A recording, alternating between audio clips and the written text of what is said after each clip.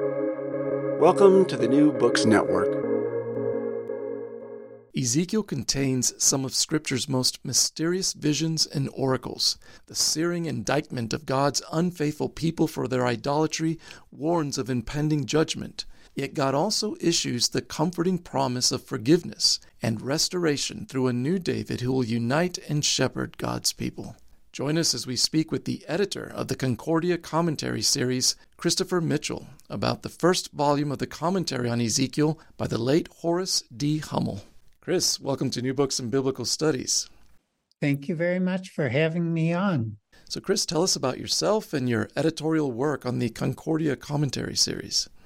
Sure, thank you for the invitation. I could start by saying I'm an adult convert to the Christian faith. I was raised in an intellectual family of humanists, I would say. I was supposed to be a scientist like my dad and my brothers, but God got a hold of me and I ended up doing grad work in Hebrew, Greek, and then attending Concordia Seminary here in St. Louis, where Concordia Publishing House is located. So my life has been a series of decisions I made and then that God changed. So it's been a wonderful life of service working at the publishing house. I've been here 34 years. I get to spend my days reading Hebrew and Greek and interacting with wonderful biblical scholarship written by the best Lutheran Bible scholars that we can find all over the globe, including Dr. Hummel. We have a few authors from Australia, Canada, Brazil, and then most of them are from the U.S. So it's a joy to be able to dedicate my life to this way of serving our Lord Jesus Christ. We'll be discussing Horace D. Hummel's volumes on Ezekiel. Would you give us something of a biography of Hummel's life and ministry? Sure. He was born in a very small town in Nebraska and grew up in a farming community. He said that his little country church that he attended had symbols on the stained glass windows of the four animals that show up in Ezekiel in the initial vision. They're these angelic creatures with four faces who help hold up the throne of the Lord. So he became intrigued from an early age with the imagery of Ezekiel. He had an interesting academic route. He studied under William F. Albright at Johns Hopkins University. He's one of the Albright school members. Several of the other colleagues that he had went on to have influential careers at Harvard, U of Michigan, and so on. He was initially quite attracted to some of the historical critical scholarship, but then he had an abrupt change of heart.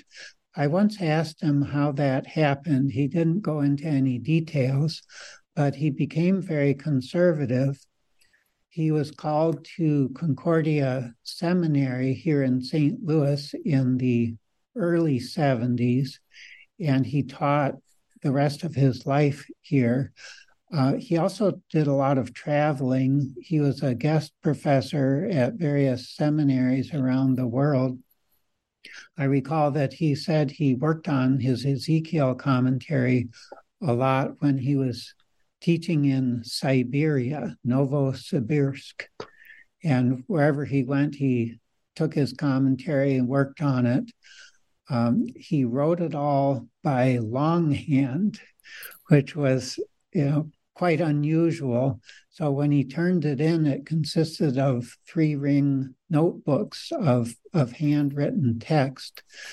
His handwriting was hard to decipher. We had to hire one of the longtime seminary secretaries who could read his handwriting, And even then, there are a few places where she couldn't quite make out what he wrote. So I would look carefully and try to make an educated guess as to what he had written.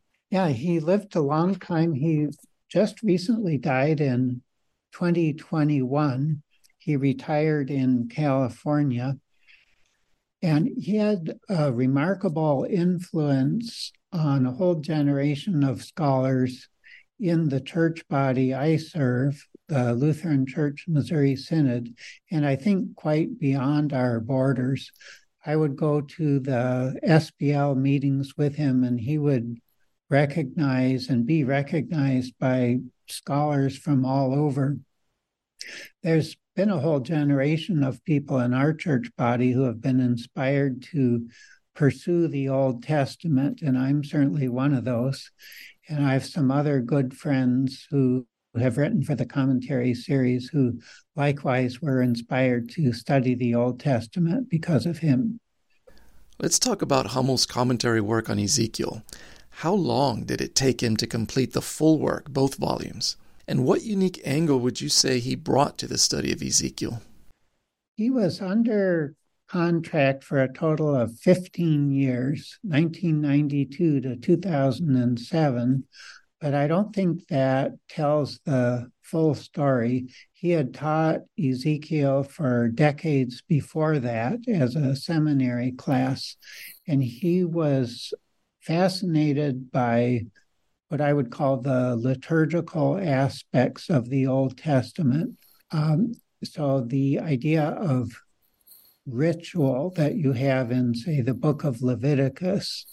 Ezekiel was a priest as well as a prophet, and that background comes through in his prophecy. So you have these pictures of worship on a divine level.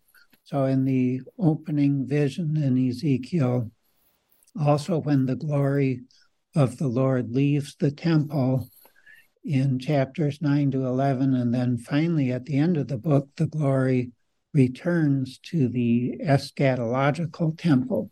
So these sorts of things fascinated Dr. Hummel. When he would lead chapel at the seminary, he would go all out. He would even have incense. A lot of us seminary students could hardly stand being in chapel with that pungent smell of incense. But yeah, that was just part of his character as a scholar, to try to look into these divine mysteries. Hummel's first volume covers chapters 1 through 20 of Ezekiel. So who was Ezekiel, and what was the historical context of his prophetic ministry? He was an exilic prophet. He seems to have been carried away into exile before the fall of Jerusalem itself. There were some waves of deportation starting 605 BC, and he seems to be among those early exiles who were carried away to Babylon.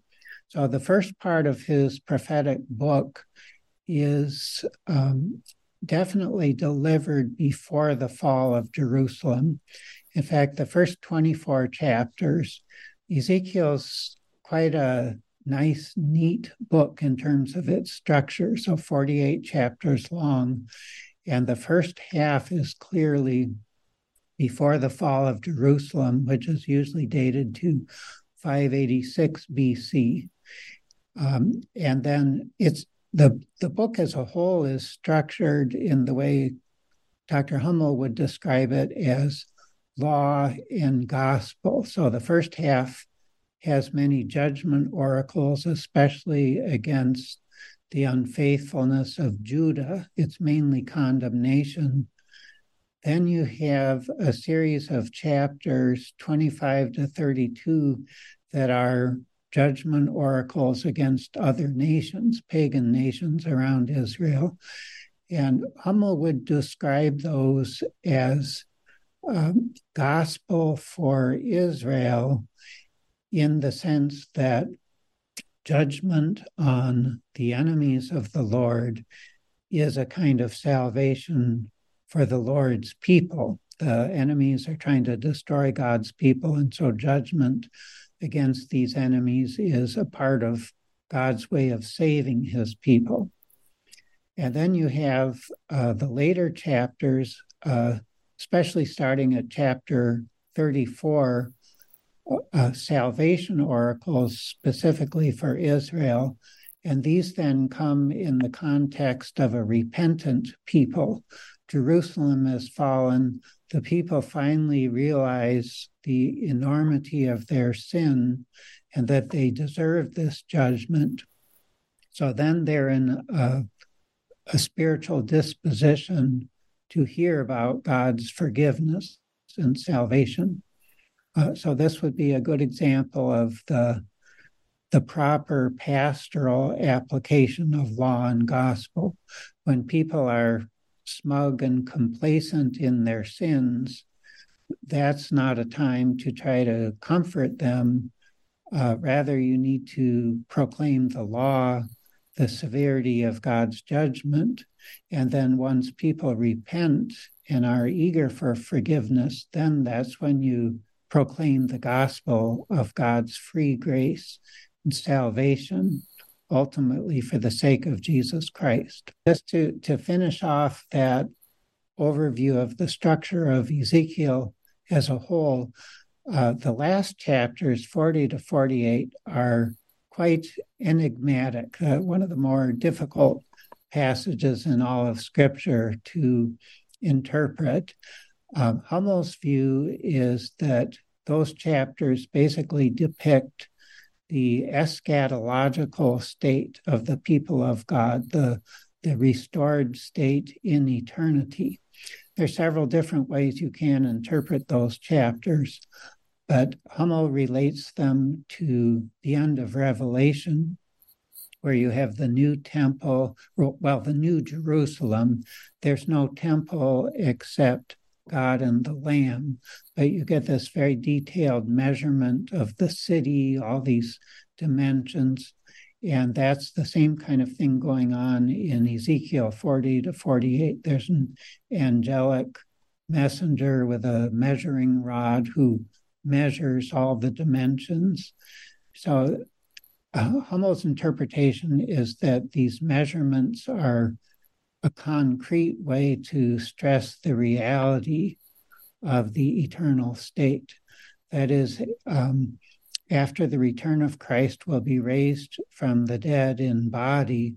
So our eternal life will not just be a spiritual or theoretical kind of existence, but a real bodily life in a real new Jerusalem, a physical new creation. Hummel writes about a mountain motif in Ezekiel. Would you explain this for us? Sure.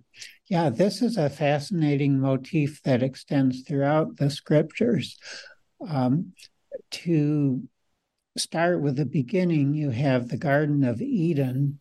You have rivers, 4 rivers flowing in the Garden of Eden. Hummel makes the point that it's natural to think of a mountain as the source of rivers, like we can observe in our world today. And in traditional Christian artwork, Eden is often pictured as a kind of a mountain setting, of course, a garden on top. At the end of the scriptures, you have the New Jerusalem pictured again as kind of a mountaintop setting. And throughout Scripture, in between the beginning and the end, you have prominent mountains.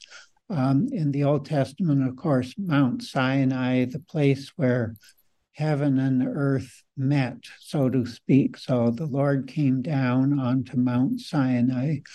And so the mountain is a place where, in terms of the earth's geography, the mountain reaches the highest up toward heaven. So it's natural to think of it as a place where heaven and earth can meet, where God can come down, where humanity can ascend for the purpose of worshiping and having communion with God. You have that in Exodus 24, when the elders went up on Mount Sinai and saw God and ate and drank. You have the mountain motif popping up in a lot of other prophetic passages. Isaiah, for example, the mountain is the place where God is going to provide the eschatological banquet, the end times banquet with the finest food, and God will wipe away death forever. So Isaiah 25:26. Now, unfortunately, what happened in the history of Israel is the Israelites copied the Canaanites in making mountains places of idolatrous worship. So the Canaanites would have high places, and you get vegetation, you get Asherah poles, you have references to pagan worship under green leafy trees, which could relate to the garden motif, the original good creation that God had intended. But because of corrupt worship practices, the sinful nature in people, humanity perverted what God's original intent was for the mountain setting. Ezekiel has a lot of prophecies against the mountains because of what was going on there, the Canaanite worship, the false worship practices. So there are many places where God says to Ezekiel, prophesy against the mountains, and so on. Now, Horace ultimately connects this motif to Mount Calvary. Horace's way of interpreting the Old Testament is always to try to center it in Jesus Christ, so that everything in the Old Testament anticipates and then is fulfilled in the ministry of Jesus Christ. And in Christ's ministry, you have, for example, the mountain of transfiguration, where Christ's glory is revealed along with Elijah and Moses.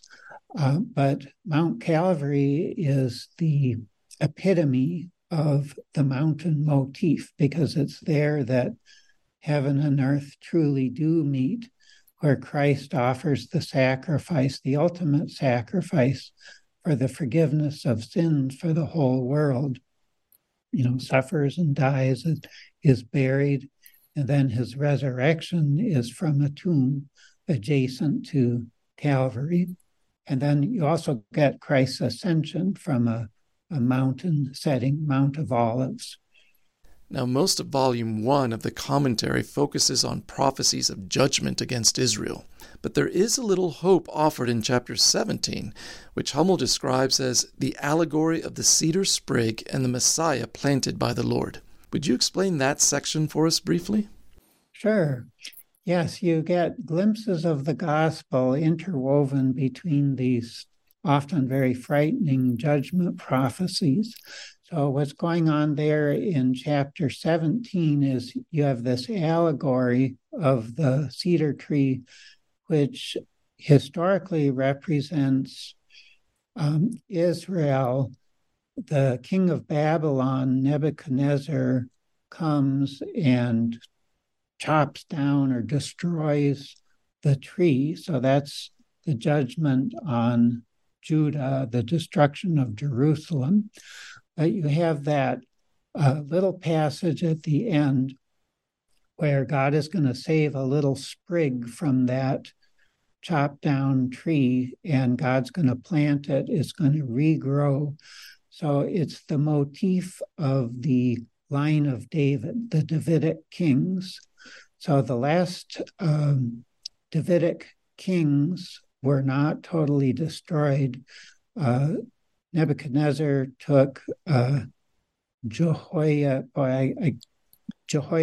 and Jehoiachin, similar last names of the last kings of Jerusalem. So rather than just killing them, he took Jehoiakim, if I remember correctly, to Babylon, who was in prison, but at the end of his life, he was released from prison. So you get this hint historically that the line of David is going to continue. Then in post-exilic prophecy, so the books of Haggai and Zechariah, you have the figure of Zerubbabel, who's the governor of the province of Yehud or Judah. So that Davidic line continues, and of course that continues to be the line of Jesus Christ, who's acclaimed the Son of David, the one who fulfills these prophecies. So yes, that's at the end of Ezekiel chapter 17.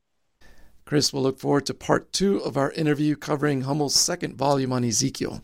Thank you so much for being with us. Thank you. Friends, you've been listening to New Books in Biblical Studies, a channel of the New Books Network. Until next time, goodbye.